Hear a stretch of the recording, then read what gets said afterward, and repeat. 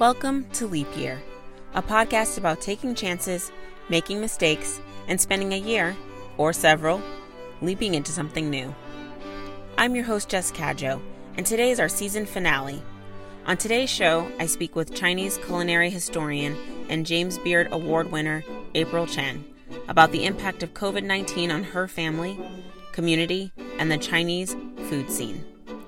April has taken many leaps in her life, most notably leaving the tech world to pursue food writing full-time. The leap has both challenged her and allowed her to develop a voice that brings forward the experience of Chinese farmers, restaurateurs, and workers. Instead of detailing her leap, we have a conversation I feel is more pressing, especially on this election day. The Trump administration has used racism and xenophobia to absolve its responsibility in fighting the coronavirus, while most of us have spent the year sheltering in place, unable to see our friends and families. And our president has everything to do with that. He has led the messaging on the virus and reinforced age-old stereotypes of Chinese Americans as dirty and diseased. His leadership has led to an increase in hate crimes against Asian Americans and has affected businesses of all kinds. For these reasons, I felt it apropos to end the season with a conversation with April. She speaks candidly about how these many months of quarantine have affected her family, her writing, and her spirit. We talk not just about food, but also about the uncomfortable but necessary conversations she's having with her family about the Black Lives Matter movement and how the myth of the model minority is used to keep all people of color oppressed. I hope you enjoy my conversation with April. So I wanted to start off just talking about what your experience has been of the pandemic as a Chinese American food writer who specializes in covering Chinese food and who has a really rich history about Chinese food that not everyone brings to the table. What has it been like for you? What has this time been like for you? Well, I would say broadly that just by virtue of being ethnically Chinese, American born, but a American born Chinese person who is very closely connected with the news from overseas, specifically from Hong Kong, the pandemic for me started well before shelter in place. The psyche of the pandemic as we know it today began very early for me, as early as I would say January, for the simple reason that our relatives from Hong Kong and elsewhere in China had been reporting back that there was this virus circulating and people are getting sick, and how their local governments were cobbling together, a public health plan on the fly. And on a more personal level, in January, I had several family members in Hong Kong that came down with coronavirus. And the worst part of it was that they have some standing in Hong Kong society, and the media just ripped them apart. Um, we here in San Francisco found out pretty much through the equivalent of, Hong Kong TMZ, and it was just devastating. So for me, I think I had been made aware of coronavirus far earlier than the majority of Americans, by virtue of just being so connected to uh, the family that I do have over in Asia, which probably explains why I'm feeling so exhausted. I'm pandemic fatigue has set in, and it's been really really hard to shake, because I feel like I've been living it for much longer than um, Everyone else. everyone else. So, and then as far as the food angle, I think early in January and February, most of the world saw the virus as a Chinese problem. And because it was a problem coming out of China, the old, habits of xenophobia, they just cropped up. So I would say, Chinatowns, Chinese businesses, specifically Chinese restaurants, they were early targets of hate, because people, what is it? There is no easier way to denigrate a people than to denigrate their food. So a lot of the hate crimes that I've been paying attention to have been happening um, as early as the beginning of the year, because even expert China watchers were completely blindsided by the coronavirus. They saw it as uniquely a Chinese problem, a public health crisis coming out of China. No one in their wildest imagination could have seen that this would overtake the entire world. So, to answer your question, I would say I've been uniquely clued in on um, this problem as it has affected Chinese citizens, both locally and abroad. Yeah, I think that's really powerful and striking about just the personal experience that you've gone through. I mean, what really sticks with me is when you're saying how you've been experiencing this for much longer. All of us, or most of us, have been experiencing this since March 13th or March 16th. And for your family, for you, it's been since December, really, December, January. And Oh what does it yeah, mean to be stuck inside and isolated for such a long time, and then on top of that be experiencing just rampant xenophobia and racism?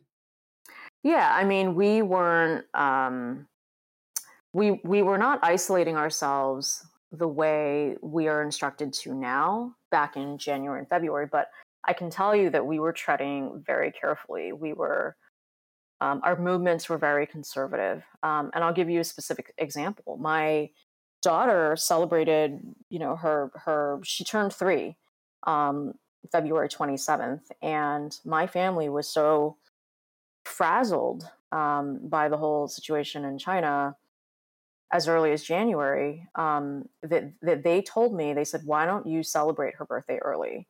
Chinese New Year came early this year. It was in mid-January, and we just did a twofer. They advised me to, just double up on the celebration, because who knows what's going to happen in February. And thank God I Hmm. did, because that was actually the very last time that I sat down indoors at a restaurant. Wow. I have not stepped foot in a restaurant since. And it's jarring to even say that out loud. But yeah, my family, somehow they just had the sense that it was going to be a much bigger problem than was reported, at the time. And so, yeah, they were already practicing, you know, socially distancing to the extent that they could. Hmm. I would describe it more as just, conserving their movements, not being out in public so much. Um, it's yeah, it's been a long run. You say that you talk about not being in a restaurant since that time, Hmm. and so I'm assuming that's also extends to your family of not being in restaurants, and this is a time where we're seeing more people going out to restaurants. I feel like people are experiencing this in different ways. Some people feel, some people do not leave their homes. Some people only see certain people in their pods, maybe one or two people, and they form a pod of, two, three, four, five, however many. And then others feel comfortable going to a restaurant and eating outdoors and being 6 feet. Or I have some people who are going to the gym again and say that their gym Hmm. has set up different, different protocols that they feel comfortable with. For you as a food writer, who has been reporting about, been doing reporting about Chinese American experience and how that coincides within the food world, what has it been like for you not being in a restaurant? Are you ordering takeout? Are you just not engaging in that at all? Is it all home cooking? How are you connecting to that side of yourself, or are you not at all? That's a great question. Let me first preface by saying that I think in this day and age, risk mitigation is such a personalized decision. I think what makes, one person comfortable can easily make another person uncomfortable. And that has everything to do with the fact that um, there truly is no solid federally backed public health plan in the US right now. So everybody is left. I mean, the states have been left to their own devices to devise public health rules that make sense for their localities. So let me just first preface by saying that I don't judge anyone. I'm not judging anyone for their health choices because we truly don't really have any guideposts. For myself, I feel extremely guilty about my decision to not do any form of dining, whether it's indoors or outdoors. I do regularly support my local restaurants by ordering takeout or buying whatever products they're selling. But for me, I've decided that for the sake of my family, which includes toddlers all the way up to people in their 90s, I will recuse myself from an activity that I absolutely love, and that is eating at a restaurant. The act of commensality, being around people over good food. I mean, it's hands down one of my favorite things to do, and to deprive myself of my favorite activity has just been grueling. And I'm so guilt ridden by it because, on the one hand, I'm really worried about the restaurant industry, but I'm also very concerned about. I'm very concerned that I not be introduce any risk to the health of my family. So I'm confused. I'm so confused and guilt ridden and truly dying to go back to a restaurant, but the science around aerosols in indoor spaces is just, it's enough to freak any person out. But good on you if you're going, if you're one of the lucky 25% dining inside a restaurant. I don't begrudge you for it. But yeah, it's just been so heart-wrenching for me to deprive myself of something that I have long enjoyed. What about you? I mean, I haven't gone to eat outside or inside. I haven't gone to eat really. I have aside from takeout. That's all that I have. I haven't done anything else because I just don't feel comfortable. And I also I see people taking off their masks outside as well, even if they're not eating, and that makes me feel uncomfortable. And I just feel like there's so much we don't know about the virus that makes me wary. And for a while, our pod was really just us, and then we started seeing two of our friends, and then we didn't see anyone besides them, and then we switched to seeing just my husband's parents, and so it's just the four of us now in a pod, and we don't really see anyone else. And I don't want to be responsible for anybody's death or for anyone getting sick, and we just don't know enough about the virus for me to feel comfortable to start eating indoors. I mean, I don't think I'm going to do that until there's a vaccine that is widely available and taken. And I do feel sad for what has become of the industry because it's affected so many people. I mean, my husband works for a hospitality workers union, and their membership has been severely impacted by this. And it's devastating to people's lives. And at the same time, I feel like I don't think that it's then for me to be going inside and that helping. I think part of the problem is what you were talking about before, is that states are having to make these decisions on their own, and there is no federal response, and we don't have a federal response to actually help an industry that employs, I don't know the exact numbers, but I think about 15 million people or 10 million people, something like that, in the country. It doesn't make any sense that we bail out.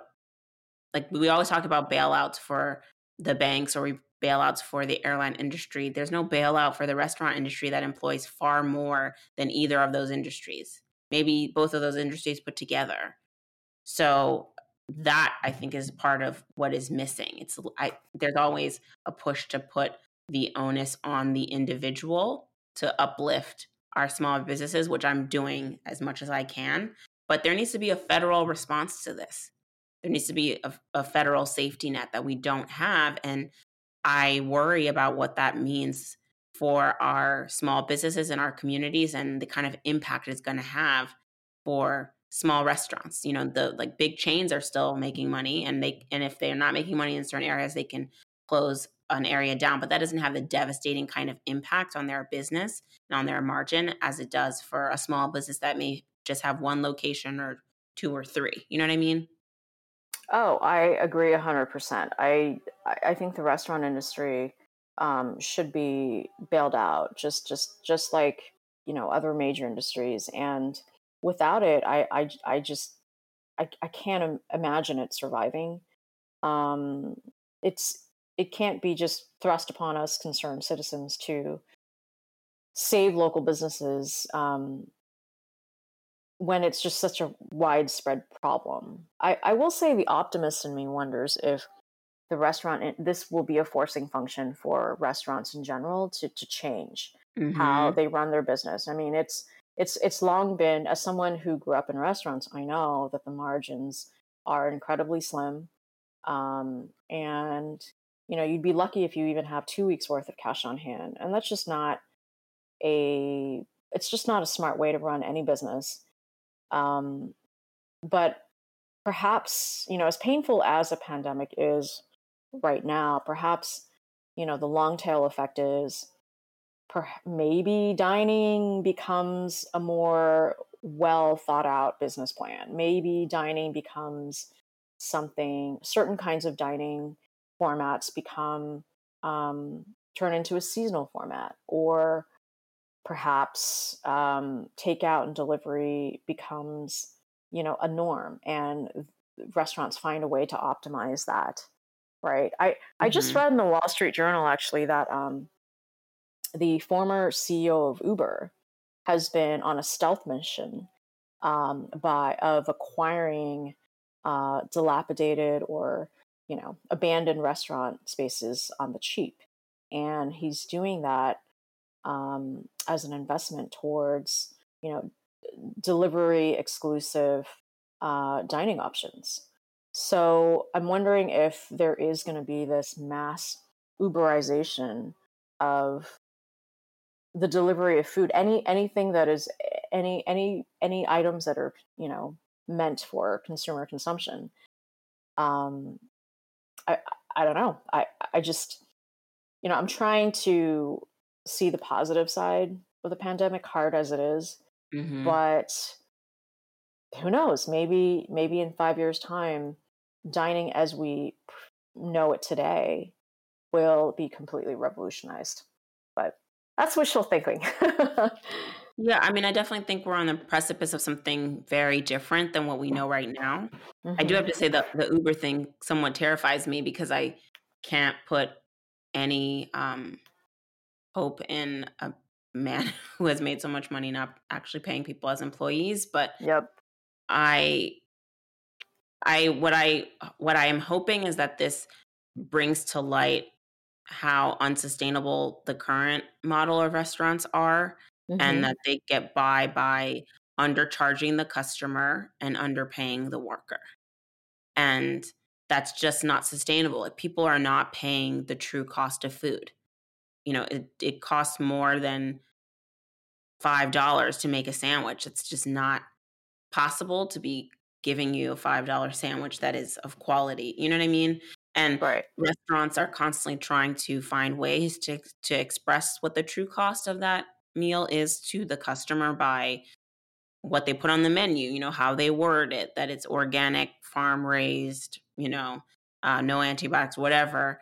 kind of indicators to the diner that this costs a lot to make. However, I still don't think people really get it, and I think they were starting to get it at the beginning of the pandemic.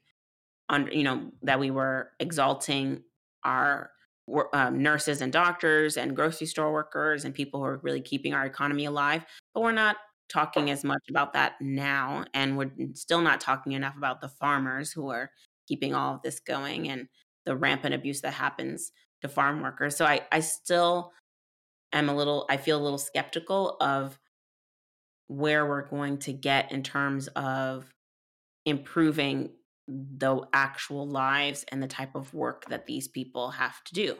That are people still going to be paid $14? And that's supposed to be on the high end, right? Are they still going to be paid $8.80 in North Carolina? Are people still going to be making pennies for work that clearly is an essential service?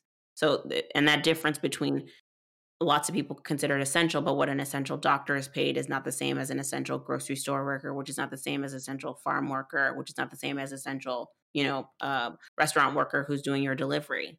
But what kind of value we bring to that work and that value being reflected in the pay is important.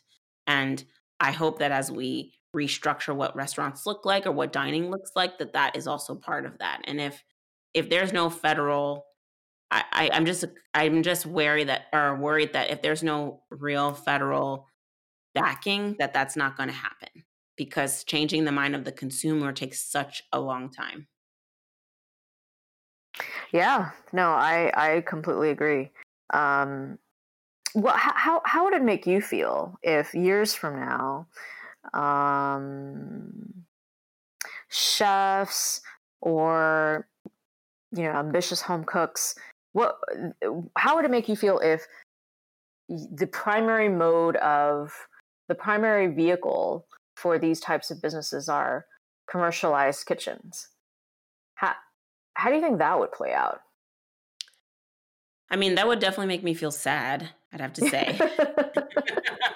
Because there's such a beauty to the restaurant scene, to that environment. I love that environment. I love working in that environment, and I love dining in that environment.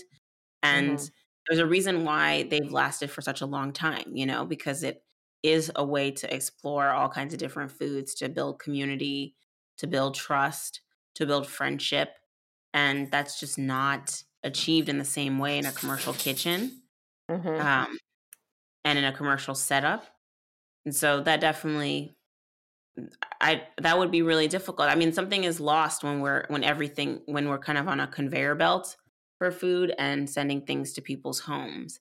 Something is, in my opinion, something is lost there because there's a certain, what's the word? I'm thinking of the word in French rather than in English. There's a certain purposefulness to deciding to go dine out, like we're going to go get dressed. We're going to wear certain clothes depending on the vibe of the place. We're going to sit and have drinks. We're going to have appetizers. You know what I mean? There's a ritual to it that when you're getting takeout, like you can just sit down and watch TV at the same time and, or be working or just be talking, you know what I mean? It's just not as purposeful. And depending on your home environment, it can be purposeful in terms of how you set it up. But I think going out to eat requires a lot, and that I enjoy that dance. And so the idea of a commercial kitchen and that being the only way for us to connect, I do think it changes the culture, and it definitely changes American culture, but it changes cultures that value that restaurant life. And that's such an intrinsic part of their culture, even more so. And I'm thinking specifically of Europe and France, where I partly am from. So that's sad for me if that's where we're headed. But I mean, what do you think about that? How do you feel? Well, I think you described the restaurant experience beautifully, and I think the fact that we're unable to visit restaurants now, there's a huge void in our social behaviors, right? As social creatures, right? We look for these rituals. We look for that song and dance, as you said, and the fact that we're having to reprogram ourselves into connecting with other human beings in other ways, yeah, we're just all feeling so lost and unmoored. This is a huge part of being a social being in today's society. So I struggle to imagine a future without restaurants or some place where people can get together and connect over food. But I'm also hopeful. I hope that perhaps, years from now, we can somehow capture that same connectivity through an experience with food, in a format that is more sustainable, both from a public health perspective and also from, a revenue model perspective. I just I'm just at I don't know what that looks like, and very smart people are still trying to figure that out. So, um, yeah, I guess we'll just have to wait and see. Right now, it's all about home cooking, and as all the sourdough Instagrams over the summer and all the baking photos that you've seen all over the internet, as they have shown. Um, I think the pandemic has at least ignited, the home chef in all of us. Like what you're hearing? Go over to Apple Podcasts or wherever you're listening from and give us 5 stars. Putting content together is hard work, and your quick validation will be a boost to my ego and will bump this podcast up on the charts. Thanks so much. Now let's get back to the show. So what are you cooking in your home? These days, I'm happy with scrambled eggs over rice. That sounds so good. Simple and so good. I think I peaked pretty early on. What were you making at the start? I was braising a lot. I know I'm a better cook than I am a baker. And for me, it was all about, braising stews and, watching cheap but filling cuts of meat just, fall apart into this ooey gooiness and ladling that over some kind of a carb. I mean, that was my jam. But now, honestly, I just care about feeding my 3-year-old and getting it done. Just getting it done. It's all functional now. So yeah, hopefully, my capacity for exploring, creative culinary exploration will reignite itself. But right now, I'm just beat.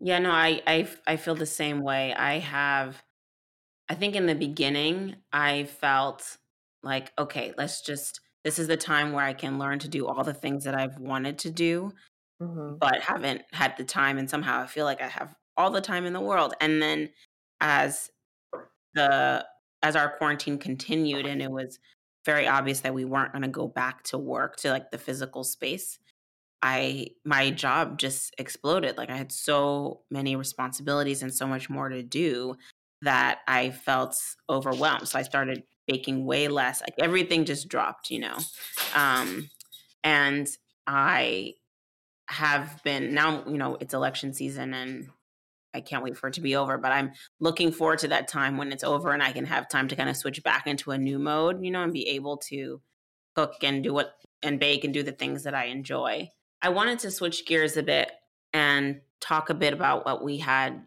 discussed in other conversations that we've had off air, and just get your opinion or your thoughts on the BLM protest this summer and how that has been received by your own family, your community.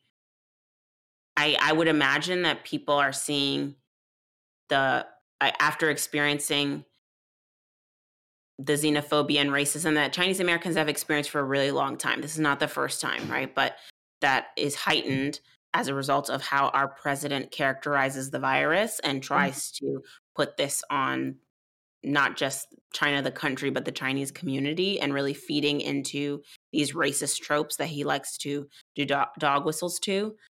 What What has it been for your community, your family in particular, to be experiencing all of this in a time that also has these really jarring protests, especially at the height of the summer? Yeah, it definitely,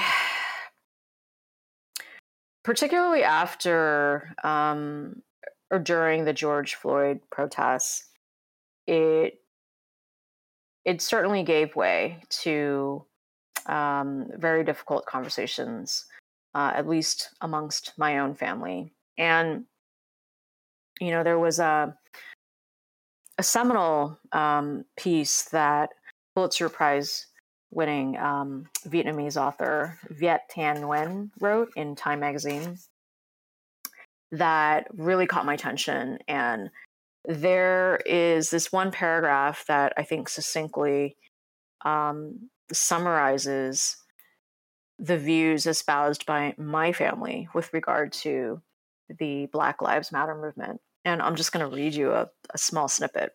He basically says, Asian Americans are caught between the perception that we are inevitably foreign and the temptation that we can be allied with white people in a country built on white supremacy. As a result, anti-Black and anti-Brown and anti-Native racism runs deep in Asian American communities. Immigrants and refugees, including Asian ones, know that we usually have to start low on the ladder of American success. But no matter how low down we are, we know that America allows us to stand on the shoulders of Black, Brown, and Native people. Throughout Asian American history, Asian immigrants and their descendants have been offered the opportunity by both Black people and white people to choose sides in the Black-white racial divide. And we have far too often chosen the white side. Asian Americans, while actively critical of anti-Asian racism, have not always stood up against anti-Black racism. Frequently, we have gone along with the status quo and affiliated with white people. So, at the height of the protests over the summer, I fielded a lot of uncomfortable questions from my family. They would say things like, "Well, oh, why are they vandalizing these stores? Why are they looting? Why are they just devolving into uncivilized behavior?" And I did my best to kind of give them a quick recap about how systemic racism works, but mostly I did my best to call them on their bullshit, and I told them, look, you really need to check your privilege at the door. This whole notion of being the model minority, that's all, a concept. It's a construct that white supremacists fed us Asians. They what they do to stoke dissent and to stoke your anti-Blackness is to say things like, oh, hey, Black community, look at how successful and hardworking the Asian American community is. Why can't you be like that? To say that there is one minority that is a model that is better than another, I mean, the inverse of that is to say that there is another community that is not ideal. Mm-hmm. And I did have a difficult time explaining that to my family because they were just so caught up. They bought the story. They bought the story of, hey, as long as you if you have a dream and you come to America and you pull yourself up by the bootstraps and you quote unquote work hard, you're going to get there. You can get a slice of the American dream. And so I think it took them by surprise when I explained to them that, you, for the very first time, are having to check your privilege and fear for your physical safety. I mean, people are looking at your overtly East Asian features and they think you are a vector of the disease, the coronavirus. And this has actually happened over and over again in American history. Anti-Asian sentiment is as old as America itself. And the only reason why you're addressing it now is because it's so overt. Well, I've got news for you. Black and brown people have had to deal with this kind of violence, this kind of racism for generations. Yeah. For the first time in the 40 years that you've been in the U.S., mom, dad, like you're fearing for your lives, you're fearing for your physical safety. Imagine a community that has had to live with that for generations. We are talking hundreds of years. And so I think, the thing with Asian elders is they never acknowledge outright that you're correct. They never concede. They will never back down. But, silence is good. Silence means they heard you. They're processing it. But yeah, I mean, it was a really difficult conversation. And then they would ask me, I hate to say, I'm embarrassed to even admit it. They would ask me these ridiculous questions like, well, why do their women have so many babies with different men? I said, oh, okay. So I see Reagan, you bought Reagan's myth of the welfare queen. Like that's, you bought that spin, right? Well, what if I, were to say to you that for the majority of the time that Asians have been in the U.S., Asians have been viewed as dirty Orientals, who are infected with all sorts of different diseases, and are seen as a group that's stealing jobs from honest Americans. Like how you need to recognize that what we're experiencing now in the Asian community is not new. It's just very overt, and it's very timely for us. Right. So don't think for a moment that this is new. It's just taking on a different form, but it's not new. Yeah, and it's so in your face. And I confess to being concerned for my physical safety for the very first time in my entire life. And I've come to the realization that, I too have been, for all my education and for all my, so-called wokeness, only recently have I, for the first time, felt scared about walking down a street that's unfamiliar to me. Thinking of ways to, trump up, like code switch.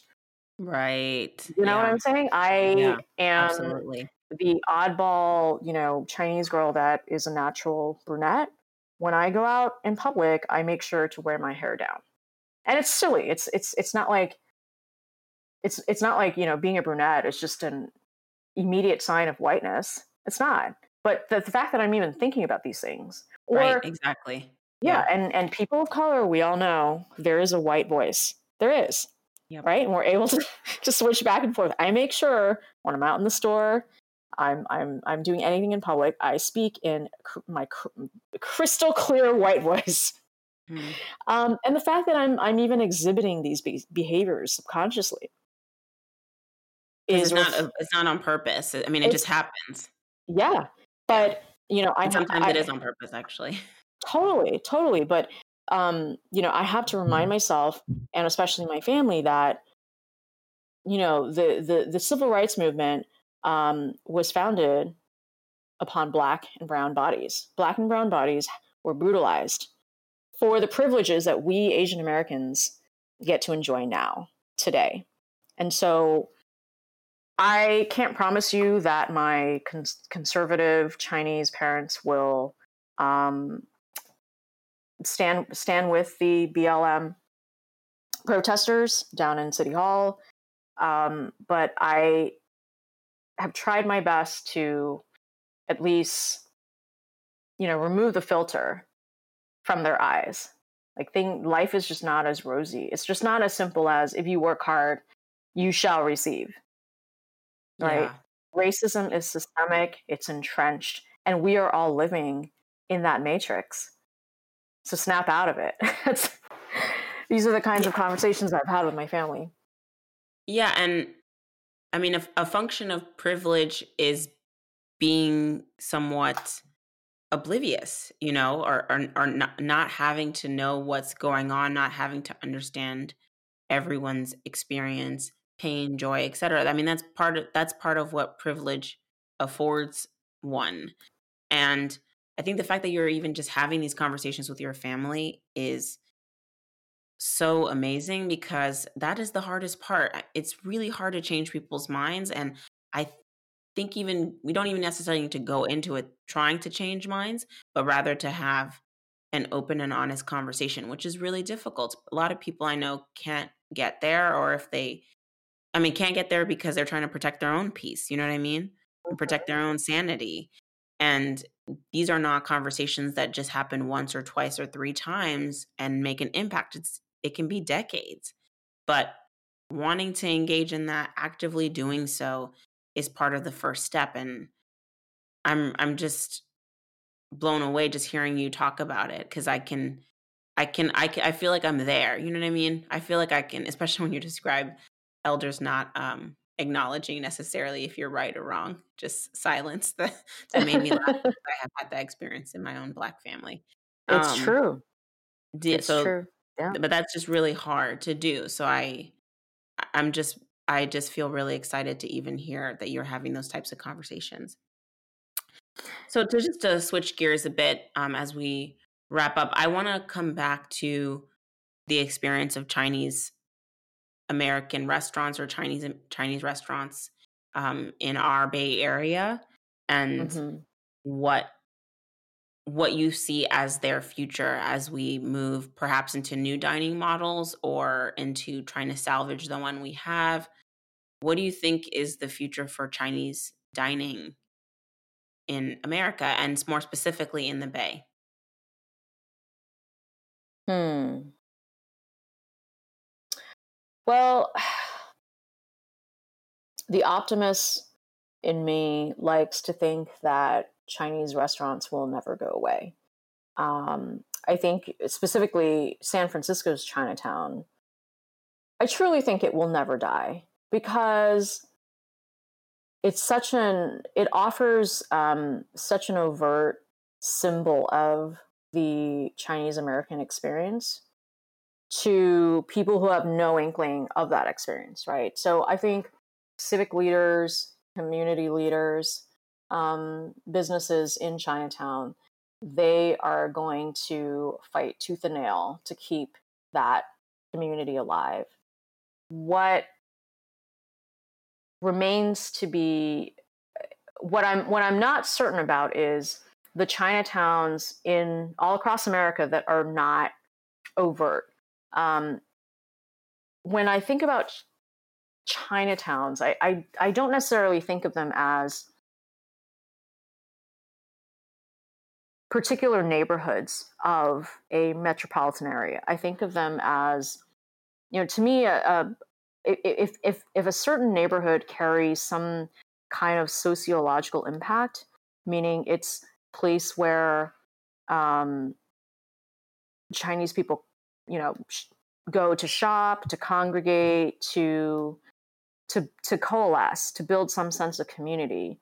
I think that is in effect a Chinatown, and in San Francisco specifically, there are a lot of micro Chinatowns, such as the Richmond district, such as Irving Street, Noriega. It's all these micro Chinatowns all across cities in the U.S. that I think might be in danger of suffering the most, um, suffering a higher proportion of unemployment or business closure, because they don't have all those overt, you know it's harder to sell because the symbols of Chineseness, of otherness, it's just not so obvious. That novelty isn't there. So I'd be very curious to see um, what ends up happening to these little micro Chinatowns that I know exist, all over the Bay Area for certain, and I would say parts of all over LA, parts of New York. I think it's those businesses that we need to watch out for. Yeah, to really do more to support and to preserve. I mean, Exactly. when I think of, I mean, I just keep going back to what you're saying about the micro Chinatowns, because I think that is when people think of Chinatown, they think of a large area, but there's so many small pockets in every city. And Mm-hmm. there are many cities throughout the Midwest where there's not a dedicated Chinatown, but that does not mean there's an absence of Chinese restaurants or a Chinese community. And Exactly. how do we continue to support and uplift those communities in this time, and not just thinking of it as one area that is concentrated with many Chinese Americans in one specific area, which is just not really the breadth of the Chinese American experience. Exactly. Exactly. I mean, San Francisco's Chinatown district has very obvious markers of Chineseness. You know, Mm-hmm. the pagodas, the interesting architecture, you know, the lights, the lanterns. Um, I mean, those are obvious markers. People can see that it is a Chinatown. But you know, out in the avenues, where there's a huge congregation of, you know, a pan Asian businesses, truly. Um, those, I would say, from a sociological perspective, those are certainly Chinatowns, and it's those micro Chinatowns that I worry about, because they may not have, they may not garner the same amount of attention and therefore protection. So yeah, let's see what happens. I mean, to be honest, going down to the Chinatown district is difficult for me these days. It's more convenient for me to patronize the micro Chinatowns that are out in the avenues or the west side of San Francisco. And I suspect that is true for, um, you know, most Asian Americans who have already been here for a few decades. Right, that centralized place is not necessarily where they're always going to be going. They're going to be patronizing. Exactly. They're more localized Exactly. than Exactly. business. So what's next for you? Oh, as embarrassed as I am to admit it, a big fat nothing. I feel I had a lot of plans for 2020, and I think COVID just, you know, wiped out all those plans. And my situation isn't unique. I think a lot of working mothers are struggling. There have been tons and tons of reports put out recently by, you know, all sorts of think tanks, about how, you know, mothers, whether working or not, the women are suffering.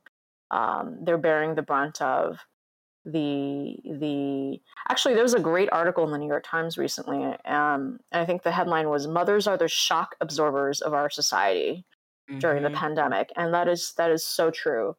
I think in times of, you know, economic uncertainty, heterosexual couples, they just, you know, resort to traditional gender norms. And I think there's been a lot of good reporting done recently about how women are having to pump the brakes on their careers. They're not leaning in. They're leaning out.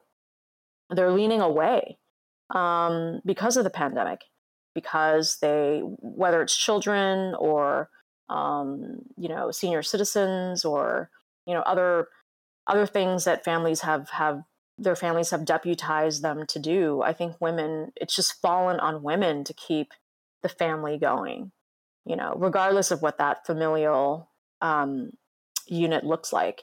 And so, to answer your question, I'm in that position. I have certainly turned down work this year because, you know, we didn't have childcare for many months, and even though we've decided to put our 3-year-old in school this fall, I I'm afraid. I'm afraid to ramp up my work, because what if we have to close down again? What if schools are shut down? Right? It's going to fall Yeah, on me. yeah. And I think my sense of duty, toward my employer, and my sense of work ethic just prohibits me from half-assing anything. So because I know that I could potentially have a full plate if the winds shift and the pandemic worsens, I'm just treading water right now. I'm just coasting, and I suspect many working mothers are in the exact same position. Yeah. Thank you so much, April. You're welcome. Thank you for joining me for my conversation with April. You can follow her writing at aprilpchen.com and follow her on Twitter at @PRIL. You can find links to her writing along with her James Beard award-winning piece, Many Chinas, Many Tables, in the show notes. Leap Year is a production of Leap Year Podcast, LLC. Created, hosted, and produced by Jess Cadjo. Editing by Jess Cadjo and Lakeis Cousineau. Sound engineering by Brian Escobar. Music by Jess Cadjo and Matt Boyer. Podcast artwork by Anthony Coscon Conover. Thank you so much for joining me for this first season of Leap Year. It has been quite the journey, and I'm so thankful to everyone who downloaded, listened, rated, and reviewed. If you haven't written a review yet, please do so. It really helps the podcast grow and reach more people. Season 2 will be out next year with more stories from everyday people who have made big changes in their lives. I'll see you then.